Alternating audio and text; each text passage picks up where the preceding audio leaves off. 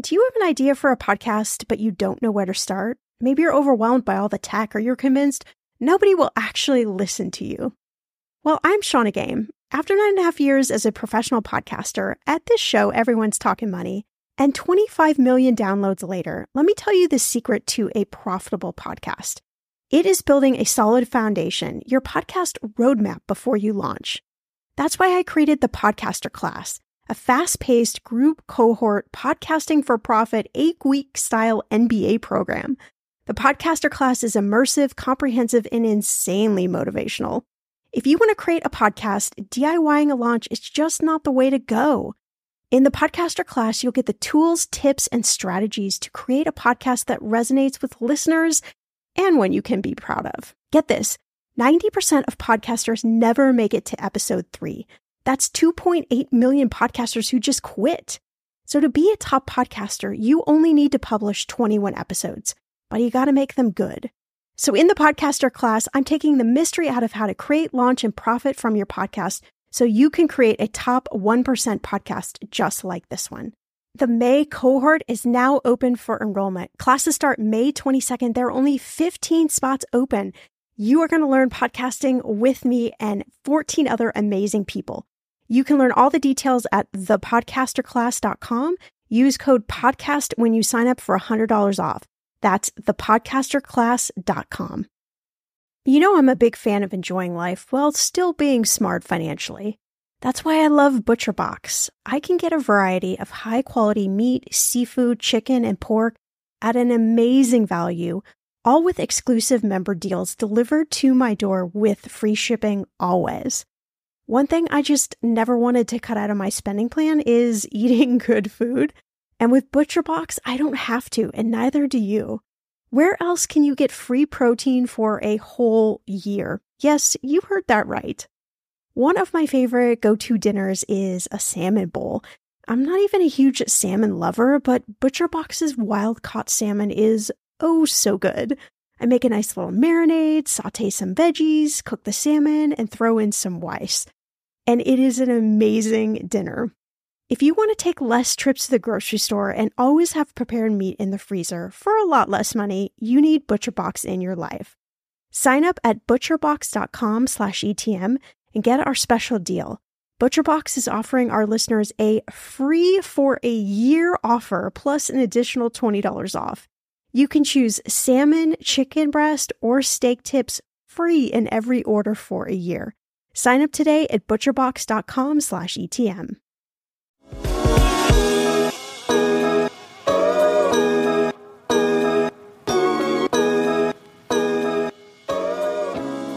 You know, some people will automatically get their loan forgiveness and some people will have to apply for their forgiveness.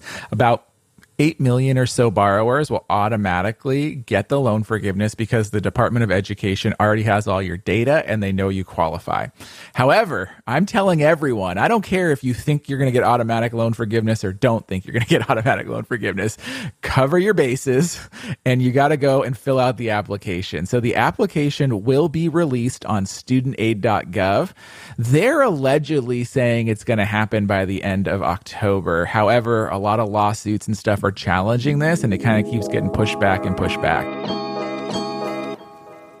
Welcome to Everyone's Talking Money podcast. I'm your host, Shawna Game. There's no judgment, no dumb questions, just smart conversations about you and your money. So come on in and grab a seat. Everyone is welcome here.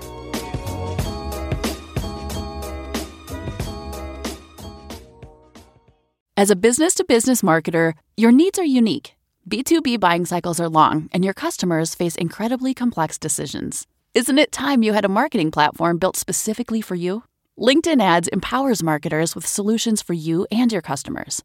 LinkedIn Ads allows you to build the right relationships, drive results, and reach your customers in a respectful environment. You'll have direct access to 875 million members, 180 million senior-level executives, and 10 million C-level executives. You'll be able to drive results with targeting and measurement tools built specifically for B2B. And you'll work with a partner who respects the B2B world you operate in. LinkedIn Ads is also ranked number 1 for security, community, and ad experience as part of the Business Insider's Digital Trust Study. Make B2B marketing everything it can be and get a $100 credit on your next campaign. Go to linkedin.com/advertise to claim your credit. That's linkedin.com/advertise. Terms and conditions apply. President Biden and the U.S. Department of Education, they made an announcement, in case you've been living under a rock, a few months ago, that federal student loans were eligible for up to $10,000 or $20,000 in student loan forgiveness by the end of 2022. You're probably wondering the same thing I am. Yeah, okay, I need to know all the details. Well, in this super timely episode, I chat with student loan expert Robert Farrington from The College Investor all about the details you need to know. We cover who is eligible, who is not for forgiveness, how you can find out whether you qualify in the first place, the important dates to know, as well as lots of other important student loan details like consolidation and just general money tips for 2023. So listen to this episode. Text this episode to all your friends ASAP and get prepared for an interesting few months. Let's start talking. Okay, we have a lot to talk about, and I told you before I hit the record button that I'm just going to represent everyone listening because I know there are a lot of confusion and questions, and I think a lot of the student loan forgiveness stuff, it just feels either somewhat unbelievable that it's actually going to happen, and in the other hand, it feels like it's just so confusing. I've heard from so many listeners, they're just like, we don't know what to do. We don't know when to do it. We don't want to miss everything. So, we know that President Biden, the U.S. Department of Education, they made an announcement a few months ago that federal student loans could be eligible for up to $10,000, $20,000 in some cases. I want to get some clarification on that. It's student loan forgiveness. So before we dive into all the must-knows and the dates, Robert, you've got your ear to the ground on this. I want to hear your side of things. Like, is this a good idea? Well, what do you mean by a good idea? So there's a lot of ways to slice that question. I think for the borrowers that are getting relief, this is a great idea, and it can really help a lot of people. And we can't ever dismiss those individual stories and the individuals that are going to benefit from this. It's very helpful, right? On the flip side, is it good idea from a public higher education policy standpoint? I think that's kind of mixed. I think it doesn't really solve any of the problems that we're seeing in the higher education system. It doesn't fix the student loan debt crisis. Right now, there are, another $90 billion in student loans that just went out for the kids that started school this fall.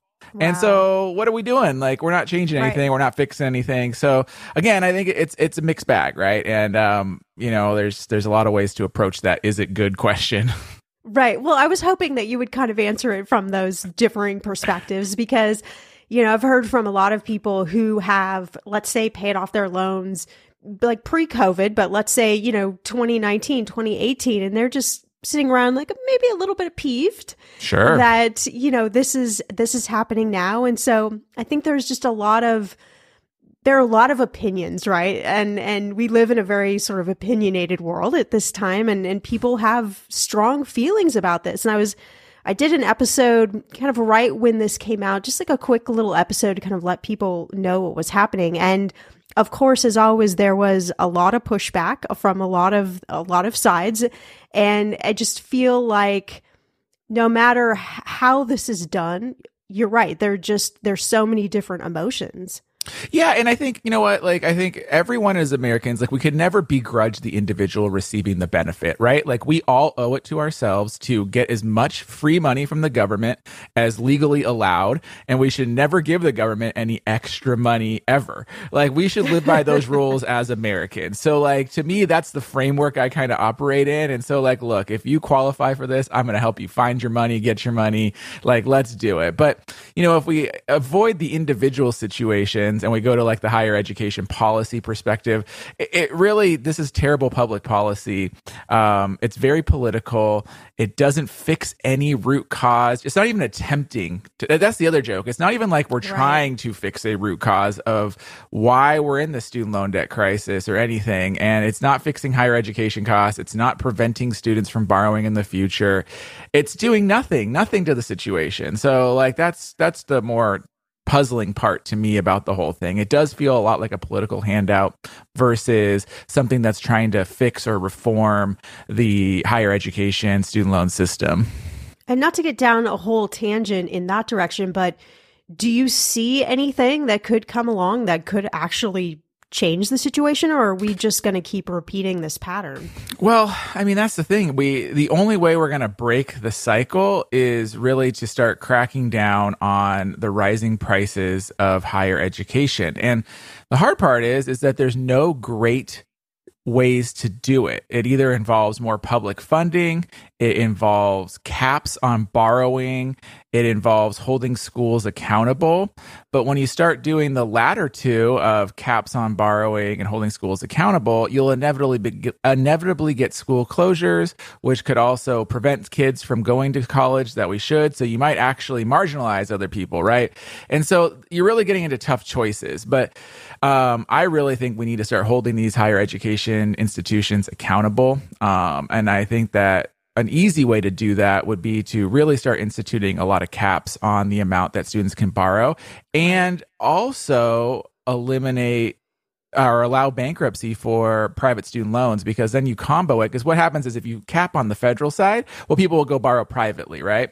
Well, if all of a sudden all these loans can be discharged in bankruptcy, they won't be giving you that money. And so you really can start putting pressure on these higher education institutions to lower their prices, make it affordable, because people won't be able to come up with the funds to pay for it. All right. So how do we elect you in office to make this change? Here's the thing. We can be armchair politicians all day long. But again, we live in this, special interest world where these colleges have a lot of money and the loan servicers have a lot of money. And so it's very tough to start enacting these changes. Even watching simple changes try to go through is like painful, because you see this and somehow we allow these special interests to have a seat at the table. I was watching things like even implementing, these new payment plans that you might have heard a little about, and we might talk about it. It's like, for some reason, the for-profit colleges get a seat at the table to discuss this as like they are somehow like a stakeholder in the situation. And it kind of drives me nuts that we even allow that to happen. Right. It feels like everything that has to do with money, right? There are like deep layers of an onion. 100%. You peel them back. The problem gets deeper and deeper and deeper. And it comes to the point where it's like, where's the solution? Could there even be a solution? Right. And that's where it's like, I think, this $10,000, $20,000 in blanket loan forgiveness is an attempt. But I think it really isn't the greatest attempt. And I think it could have been done a lot better. Even today, as we're seeing this, like they're having to change so much of it. It was so rushed that they're trying to do anything they can to get it to happen. And it might not even happen, sadly. I think the odds are good. So we can start there. But I think just by this way it's even approached is so poorly done that it opens it up to not be even well executed. Interesting. So were you surprised when this kind of came together, or did you see this kind of coming down the pipeline? No, frankly, I was surprised. I think they definitely, pushed this as a rushed thing, probably to capitalize on some politics there, because there's ways that they could have gone about this in a much more elegant approach that probably would have avoided legal challenges and, happened better. But it would have taken time and, changing some regulations and things that he could have done without Congress. But on the same token, it probably would have been better implemented, better executed, more robust, and even had the potential to start fixing things long term. But I don't know. So I'm very shocked it's happening in the way it's happening. All right. We digress. Yes. Let's talk about some of the specifics. And before we get into the super specifics, I know we're talking about federal student loans. So right there, we're excluding those private student loans. But as with everything, right, there are going to be some people that are excluded from this. So tell us, who is not eligible for this forgiveness? So the only people that are eligible are federal direct student loan holders. And so direct student loans are basically all federal loans that were originated after 2010, right? So if you've had a student loan that you got from the Department of Education since 2010, you probably have a direct student loan. However, there are other federal loans like FFEL loans or Perkins loans. And those FFEL loans are the old ones. They're the ones that you got before 2010. And sadly, there's still about 7 million or so borrowers in the United States that have them. They shouldn't have them, and we can dive into that because they had a lot of opportunities and lifeboats sent to them to consolidate and get direct loans. And I'm really frustrated that the Department of Education didn't help people in that situation more, but here we are. But they are excluded from the current loan forgiveness. So it's only direct holders because the direct loans, as the name entails, are directly owned by the U.S. government. And as a result of them being directly owned, they can roll out these things like loan forgiveness. So the next question that comes to mind is, how do you even know what type of loan you actually have? Definitely. So there's two ways to go about it. First off, if you know you have federal student loans to start with, you could go to studentaid.gov and you log in, and there's a little button in the top right there that says My Aid, and you can click it, and it's like a little dashboard, and it shows all your student loans. It actually will show if you got a Pell Grant too, which is useful to know how much loan forgiveness you're getting, but it'll show all your student aid right there, and you can see, and if it says direct, you're good to go. And if it says FFEL, you're not good to go. So that's how you can check. If you're at a point where you're like, I don't even know if I have federal loans, well, you can also go to your credit report, and you can pull your credit report for free at annualcreditreport.com. And that's like your full listing of every kind of loan you have, right? You'll have your credit cards, you'll have all your stuff there, but it'll also have your student loans, and it'll at least tell you where to look. It might not list if you have a direct loan or an FFEL loan, but it'll say like what lender has it. If it says the Department of Education, then you can know to go to studentaid.gov. But if it says another lender, you could go to their website, create an account, or call them, and you can figure out what loans you have. So let's say that you have one of those FFEL loans from prior to, what was that date you said? Prior to 2010, mostly even 2007 or so, but like 2010 was like the drop dead date. So is there anything you can do now if you figure out like, oh crap, I actually have one of those loans? Sadly, I mean, there might be some things you want to do. So you can always consolidate these loans into a direct loan. However, you miss the window to do that to qualify for Biden's $10,000 or $20,000 of blanket loan forgiveness. However, you still may want to consolidate these to direct loans. For example, there is another forgiveness program that's happening right now called the PSLF waiver, the Public Service Loan Forgiveness Waiver. Again, the only way you would have qualified for public service loan forgiveness is if you had a direct loan, but until October 31st of 2022, you can consolidate those old FFEL loans, and all of your old payments that you made on the wrong loan type will qualify you for public service loan forgiveness. So again, you might want to still consolidate. And then finally, this is the hypothetical, but finally, is that all future loan forgiveness, any type of programs, they're only going to work for direct loans, guys. So if you still have an FFEL loan, you might want to do some math and see, but you might still want to consolidate. If you're still looking at 10 years of repayment, you say it might just be worth it to consolidate. It doesn't cost you anything. Why people are very resistant to consolidating their FFEL loans is because it changes it changes the weighted average of your interest rate, but because it rounds it up to like the nearest 0.25%. So theoretically, you could like pay like the tiniest fraction more in interest, which is a silly reason not to. But hey, things like that do hold people back. The other thing that it used to do was it used to reset your payment counts for loan forgiveness. But now with all these waivers and stuff, they're exempting all those issues. So there's really very rare reasons to still hold on to those FFEL loans.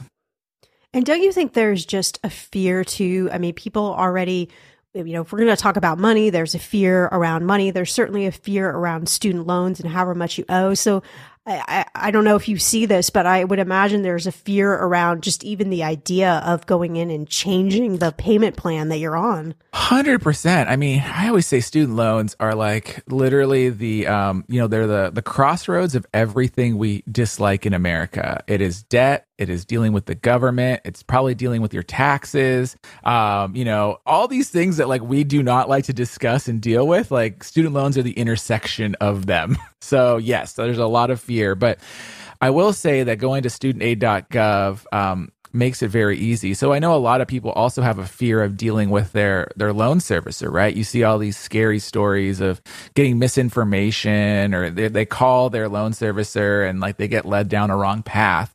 Well, the great thing is the government has taken a lot of steps to fix that, and you can do everything self-service on studentaid.gov. So if you want to change your repayment plan, you can go to studentaid.gov. You don't even have to talk to your loan servicers anymore. If you want to consolidate your loans, you can do it at studentaid.gov, because the government has like realized that these are call centers and it can happen to anyone. Like you call your loan servicer and you're going to get potentially like an 18-year-old making minimum wage that doesn't know what he's talking about, potentially giving you information. And granted, we hope they're trained and we hope they give you the right information, but they've really built a lot of self-service options. So you theoretically could deal with your whole student loan and never speak to a representative, which I think is fantastic.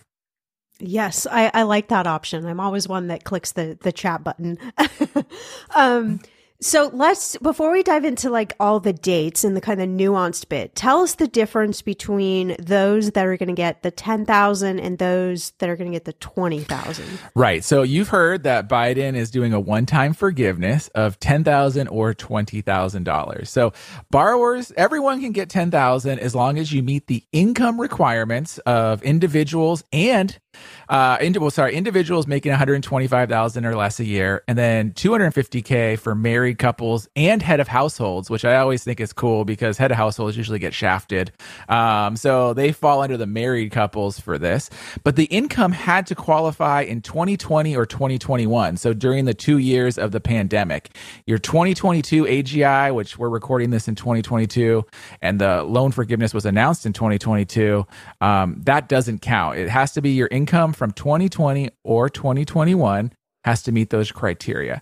So everyone gets $10,000. However, if you got a federal Pell Grant when you went to college way back when, you qualify for up to $20,000 in student loan forgiveness. So federal Pell Grants are for borrowers that come from a lower income family. And again, if you don't realize or remember if you got a federal Pell Grant, well, you could go to that My Aid on studentaid.gov that we talked about, and your history of any grants, including federal Pell Grants, are listed there. So you can see if you really just don't remember what happened in your freshman year of, college at this point in time. Of course we don't. Right? Exactly. I love that. So, okay. So we've got the difference between the 10,000 and the 20,000. So I want to talk about some of these dates coming up. We're in October 22 right now as we're recording this. And I read that there's going to be some sort of online form available. That was what I read according to the federal government, but the details are still a bit sketchy as to whether this is actually the formal application or not. So what do we need to know about whatever this online form is that's supposed to happen this month? Yes. So I'll tell you that, some people will automatically get their loan forgiveness and some people will have to apply for their forgiveness. About 8 million or so borrowers will automatically get the loan forgiveness because the Department of Education already has all your data and they know you qualify. However, I'm telling everyone, I don't care if you think you're going to get automatic loan forgiveness or don't think you're going to get automatic loan forgiveness. Cover your bases and you got to go and fill out the application. So the application will be released on studentaid.gov. They're allegedly saying it's going to happen by the end of October. However, a lot of lawsuits and stuff are challenging this, and it kind of keeps getting pushed back and pushed back. So it will show up on studentaid.gov. It should be a very simple application. They just showed some screenshots of it the day before we're recording this. So I was checking it out. I mean, it's like your name, your social. You self-attest that you qualify on your income under penalty of perjury and going to prison for 5 years. But all you got to do is say that yes, I qualify. And they will select random people for income verification, but like you don't have to necessarily provide your income verification. You're just attesting you qualify. And then that form is all online. It's very quick. It's very easy. It's on mobile as well. And if you want to be alerted to when it comes out and it's ready to go, again, you go to studentaid.gov and there is a like mailing list form that you can sign up for. It's right on the homepage. It says like, alert me when the one-time loan forgiveness application is ready, and you can sign up with your email and stuff. And then you'll get an email when the form is ready. So whether or not you automatically qualify, I'm just telling everyone, fill out the form, literally cover your bases. Like there's no reason not to. I like that. Exactly right. There is no reason not to. Okay, friend, I want to know, what are your money goals this year? Are you saving to buy a house or maybe a wedding or a dream vacation to somewhere tropical? If that's you, please take me with you. Or maybe you want to just grow your emergency fund because, let's be real, life is expensive. I want to make sure you reach your goals, so you need Monarch. That's why the Wall Street Journal named it the best app for growing your savings.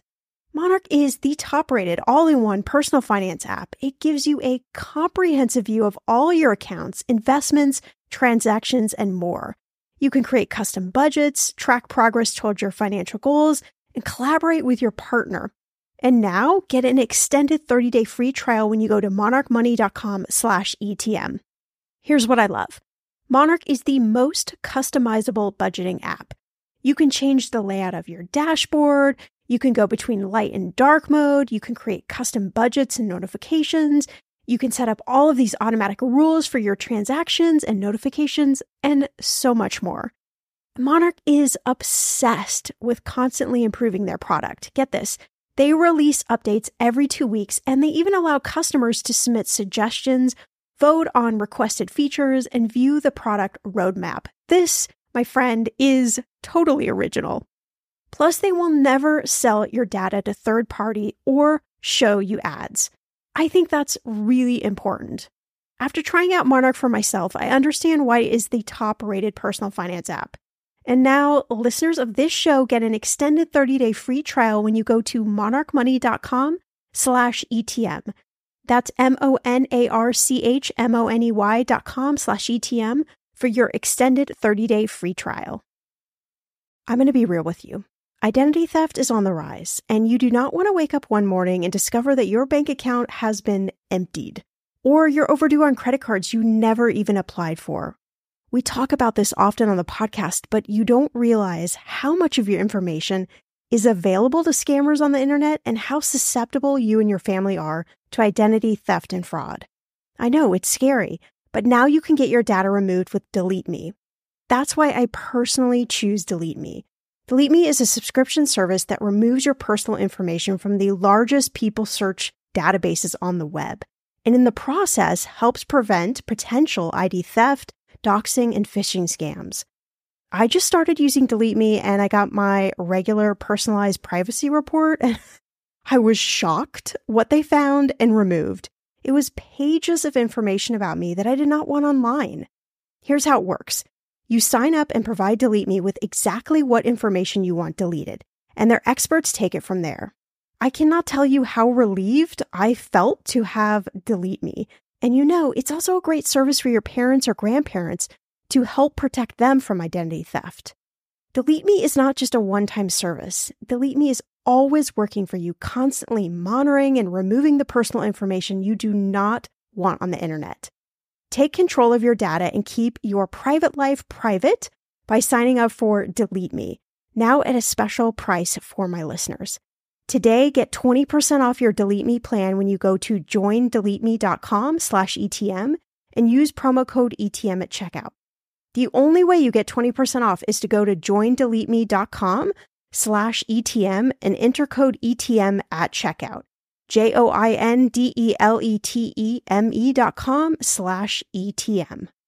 Go to joindeleteme.com/ETM and use code ETM for 20% off. The weather is getting warmer. I'm so excited, and it is time to say goodbye to all those jackets and sweaters and hello to the shorts and t-shirts. I wanted to update my summer workout wardrobe for the long haul without, spending a fortune. Luckily, I found Quince, and I am in love. Quince is your go-to place from everything from premium European linen dresses, blouses, and shorts from $30, washable silk tops, timeless 14-karat gold jewelry, and so much more. The best part of all Quince items are priced 50 to 80% less than similar brands. By partnering directly with top factories, Quince cuts out the cost of the middleman and passes those savings on to you. And Quince only works with factories that use safe, ethical, and responsible manufacturing practices and premium fabrics and finishes. I love that. Okay, I bought the dreamiest pair of workout leggings and a bright pink workout top to match. Honestly, ladies, I gotta tell you, these leggings you need. The price cannot be beat, and I feel like $1 million wearing this cozy workout-friendly outfit. I've worn it for like 5 days straight. Get warm weather ready with Quince. Go to quince.com/ETM for free shipping on your order and 365-day returns. That's QUINCE.com/ETM to get free shipping and 365-day returns. Quince.com/ETM. Yeah, and just probably like a little asterisk PSA to everyone listening as your big sister, if you will. Like, make sure when you're filling out that application, you check that little box about penalty and perjury. Just make sure that your numbers are within that range. I don't want anyone to be one of those unlucky people where they pull your income and it's not correct. So, just do your best to kind of follow the rules here. Totally. And remember, it is for 2020 or 2021. So, you have 2 different years that you can use to qualify. So maybe you didn't qualify in one year, but you did in the other. You only have to qualify in one of them. So keep that in mind. Maybe dust off those old tax returns. Make sure, double check that.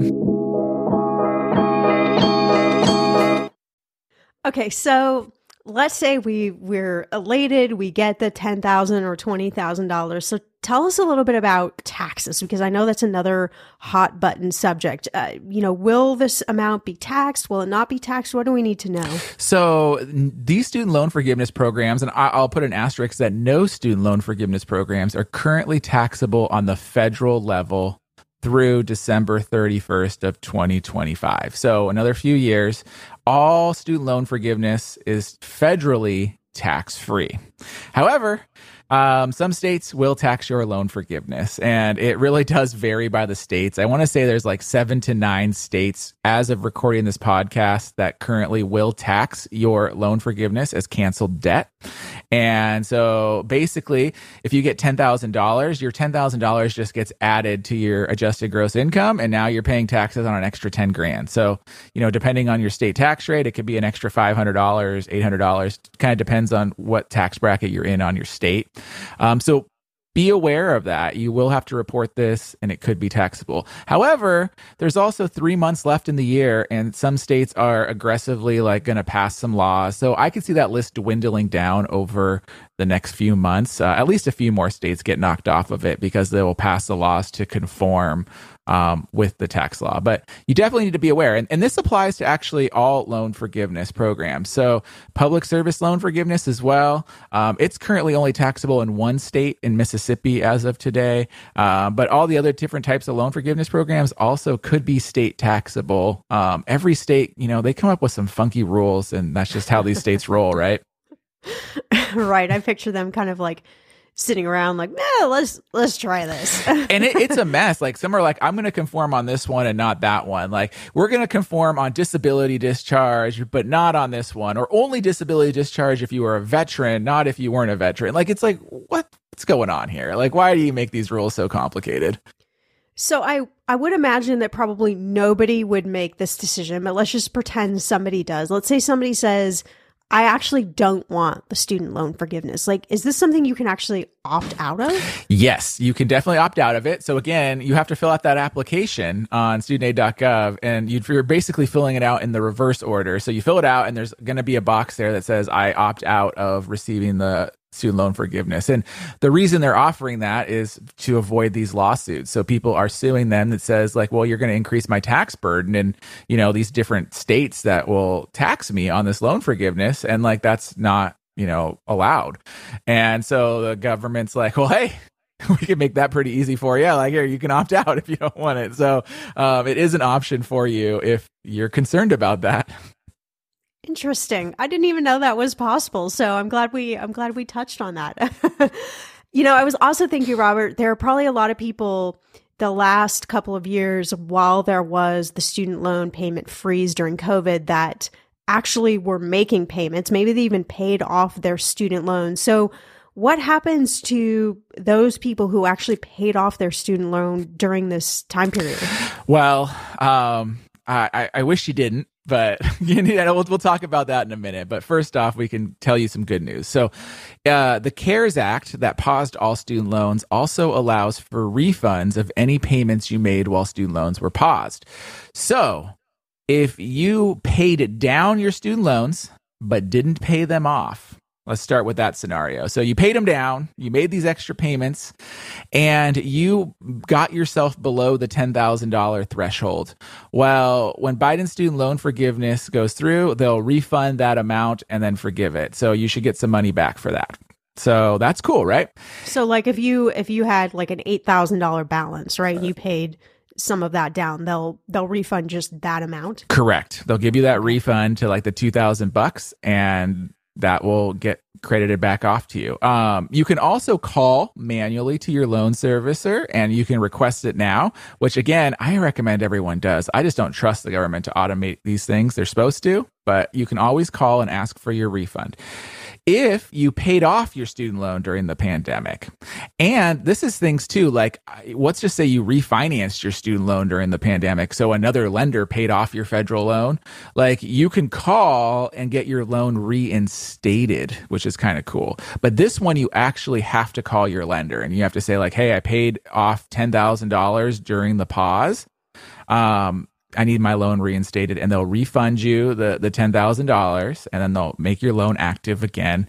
And then, if you qualify for Biden's loan forgiveness, boom, you'll get your loan forgiveness. But again, if you paid it off, you have to call. So call your loan servicer and you can get those payments refunded for you. Again, this only applies to direct student loans that were paused during the pandemic. It doesn't apply to FFEL loans or other loans that were not paused. So tell me a little bit, you kind of referenced this about, I wish you wouldn't have paid them off. There is a definite mindset around student loans. We've already talked about it some. There's a mindset around, I just want to pay off all my student loans before I start investing. Nobody knows exactly what to do. There's a lot of advice out there. So tell me a little bit about, just kind of generally speaking, like the mindset around our student loans going forward. Definitely. So you have to take student loan debt and put it in its own category of debt. So student loan debts need to be treated very differently than credit card debt, car loans, and mortgages. Like those other kinds of debts, it probably makes sense. And especially with like consumer debt, credit card debt, auto loans, pay those things off, like get them out of your life. Student loan debt is so different. And it's so different because of all the options that come with student loan debt, all the flexibility, the fact that the government takes care of this, and the fact that you can get loan forgiveness, that it needs to be treated so differently that you should basically not be making extra payments. So first off, if your loans are ever paused with no interest and no payments, please never make a payment on your loan to the government. Again, going back to like what we started this whole conversation with is never give the government any extra money that they don't deserve. Well, they paused your loans, they put your interest at zero, like don't give them any extra money. We actually did a little math for, kicks, right? Because that's what we do on personal finance websites, is we said, well, if you didn't pay your loans and you would have taken your monthly payment of say $300 and invested it, which would have been better? How much would you have paid off your loan debt, or how much would it be worth in the stock market? And you would have been $7,000 richer in just 2 years if you had just taken the money that you would have paid towards your loan on your monthly payment and invested it. So again, don't pay extra if you don't have to, ever. But I'll give you another framework though that you should keep in mind. Please. If you're going for any type of loan forgiveness, right? Public service loan forgiveness, income driven repayment loan forgiveness, teacher loan forgiveness. Again, don't pay any extra on it because you want to maximize the amount of loan forgiveness you get. It doesn't make sense to pay extra. But I love it. Part two is like, how do you know like whether I should aggressively pay off my student loans because like I'm not going to get loan forgiveness or not? And so my good rule of thumb is if your salary is more than your student loan debt, you're probably going to want to start paying them off aggressively. However, if your salary is less than the balance of your student loan debt, you probably want to pay as little as possible because you'll probably be able to maximize the loan forgiveness you're going to get. So tell me, dive a little bit deeper into that. Like, tell me the kind of like rationale behind that. Yeah. So let's just say that let's keep it easy. Let's say you make $50,000 a year.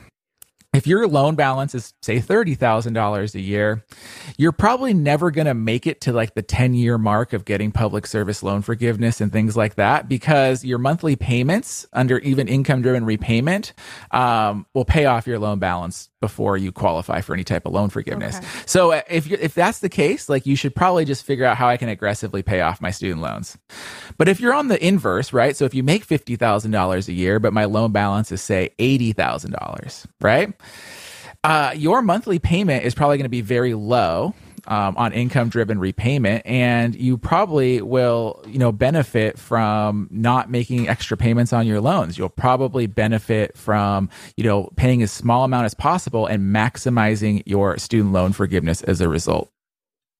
When it comes to financial advice, you got to trust the source. It's why you listen to this podcast. When I'm looking to upgrade my wallet, I turn to NerdWallet. Their expert team of nerds dives into the details to help you find smarter financial products. Before NerdWallet, I was paying for vacations all wrong. I was missing out on miles I didn't even know I was leaving on the table. Now I've got a new card with more miles and more upgrades. What could future you do with more travel rewards? I don't know, maybe that fancy hotel upgrade that you have always been dreaming about. Wherever you go next, make it happen with a smarter travel credit card. Don't wait to make smart financial decisions. Compare and find smarter credit cards, savings accounts, and more today at nerdwallet.com. NerdWallet. Finance smarter. As with all cards, credit is subject to lender approval and terms apply. Hey, my name's Otis Gray, host of the Daily Book Club. A daily podcast where I read wonderful old books, one chapter at a time. Simple as that.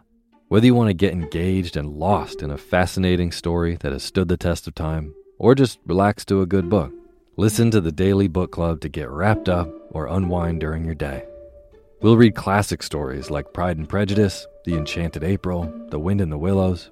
Beautiful stories all told from start to finish. And you can even do a real book club. Tune into the Daily Book Club Discord and discuss the readings with other book club listeners. However you want to listen, it's your choice. Subscribe to the Daily Book Club on Spotify, Apple Podcasts, and everywhere else. New episodes every single day.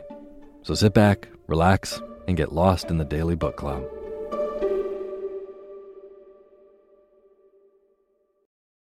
Imagine unlocking a version of yourself that's unstoppable, where mental barriers no longer hold you back.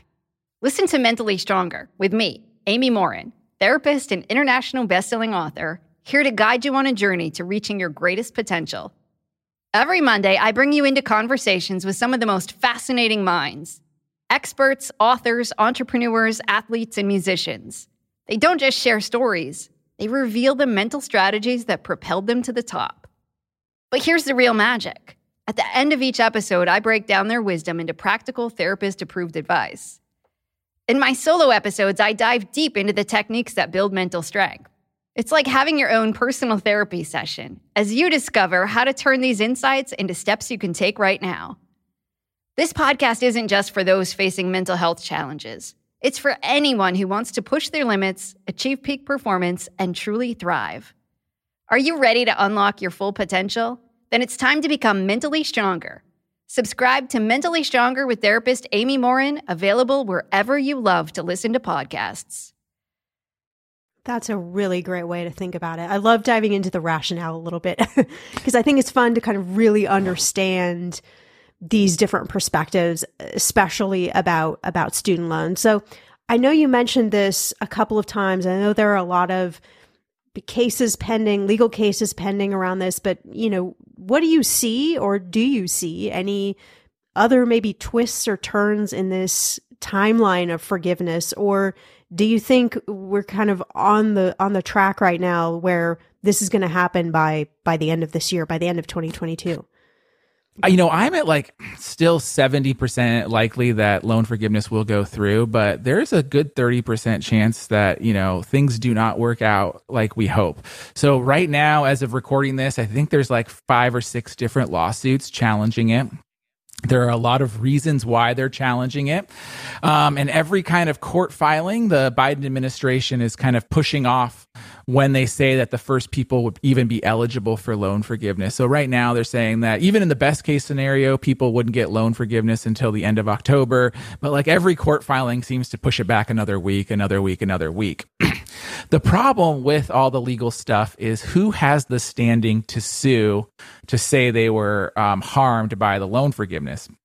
So right now there's state attorney generals, they're saying that they're going to be harmed and stuff. But a lot of those people are kind of iffy. I don't know if they're really actually being harmed. And so there's a lot of iffiness on it.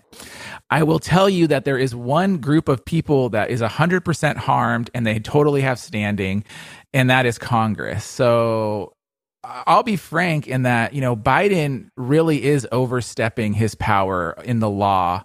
And, kind of all the interpretations of it, even their own rationale kind of admits that we're taking what you said and we're kind of saying it means this, which is a lot more than what it means.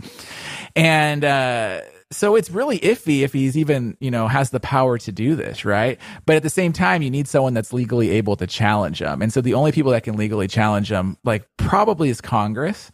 But in order for Congress to pass a lawsuit, they have to pass a majority vote in Congress to pass that lawsuit, right? So either house can do it, the House or the Senate, but you need 51% of the votes. And so I think there's also this approach right now where, the Republican Party is kind of saying, well, if I can get enough injunctions and I can delay this until January, well, if we win the midterm elections, well, we can totally block this 100% because then we can sue, then we'll win. And, it will end this whole thing. So the real question, which you see the Biden administration saying hey, we're trying to get people forgiven by the end of the year. Right. Because they're trying to be well, if the ball's already rolling and people are getting their loan forgiveness, it's kind of hard to put the cat back in the bag kind of thing. And, so that's where we stand. I'm still 70% likely that things will go through and people will get their loan forgiveness. But there's still a good 30% chance that it doesn't happen.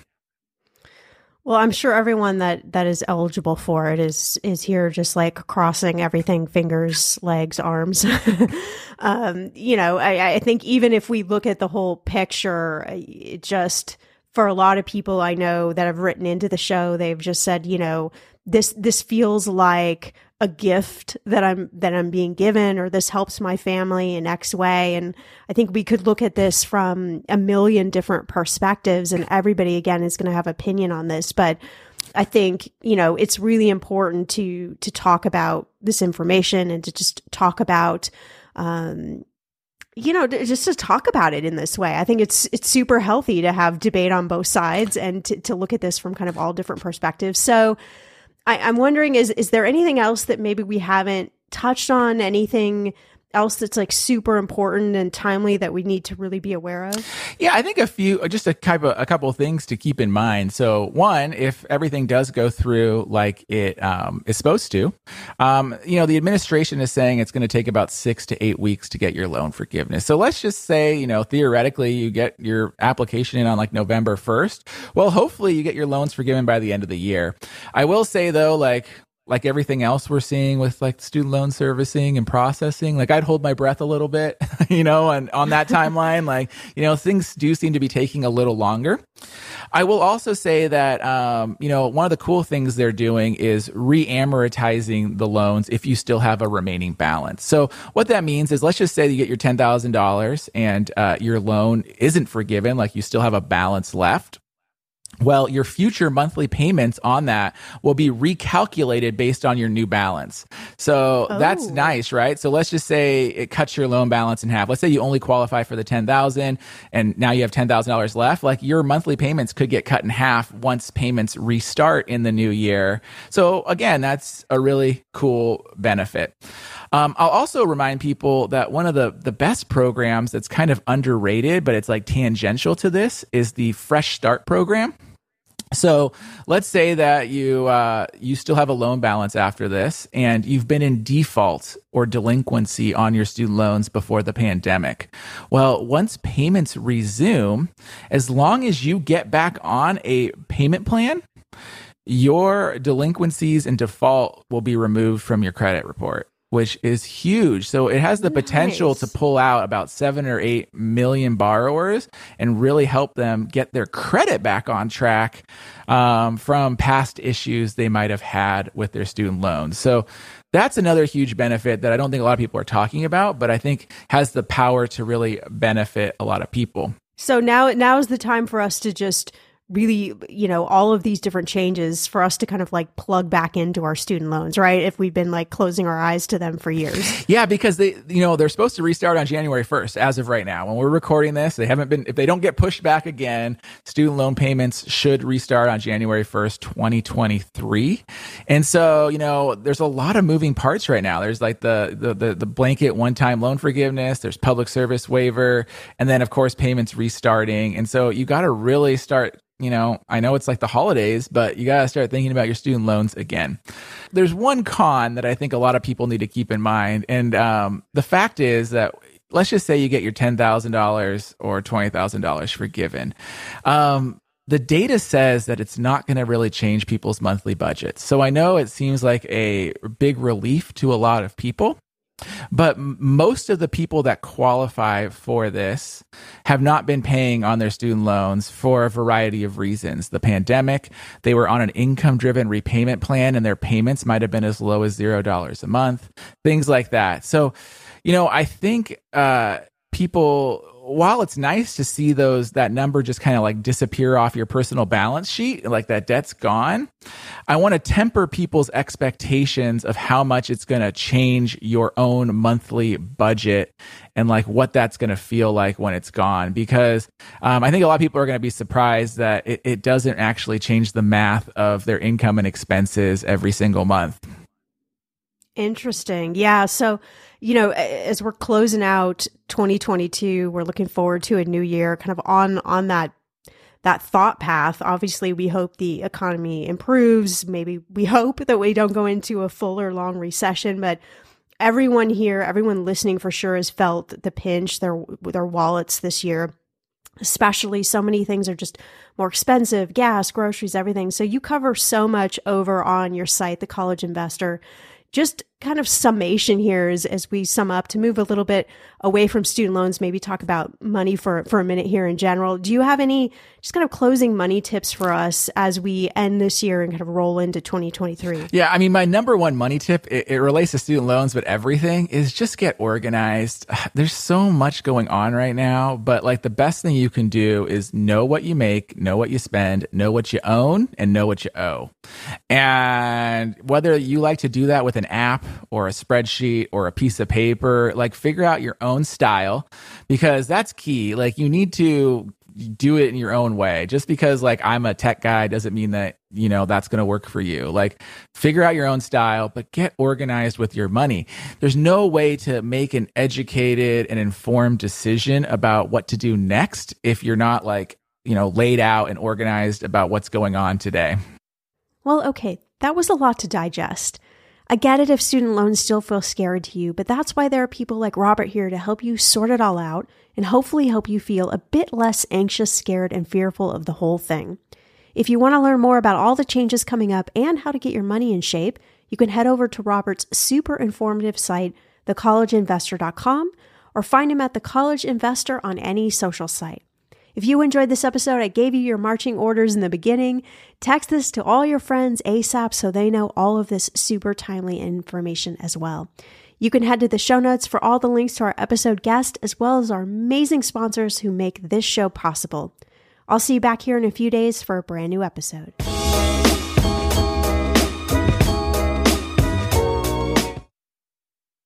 Algorithms can do so much more than control social media feeds. In fact, they have the power to save lives and improve our health. At the Weizmann Institute, Professor Yonina Eldar has pioneered innovative algorithms that optimize MRI scans and make ultrasound devices more portable, affordable, and accessible. Professor Eldar's lab develops AI tools that can pave the way to new technologies that can see, hear, and communicate beyond existing limits. Learn more at celebratinggreatminds.org.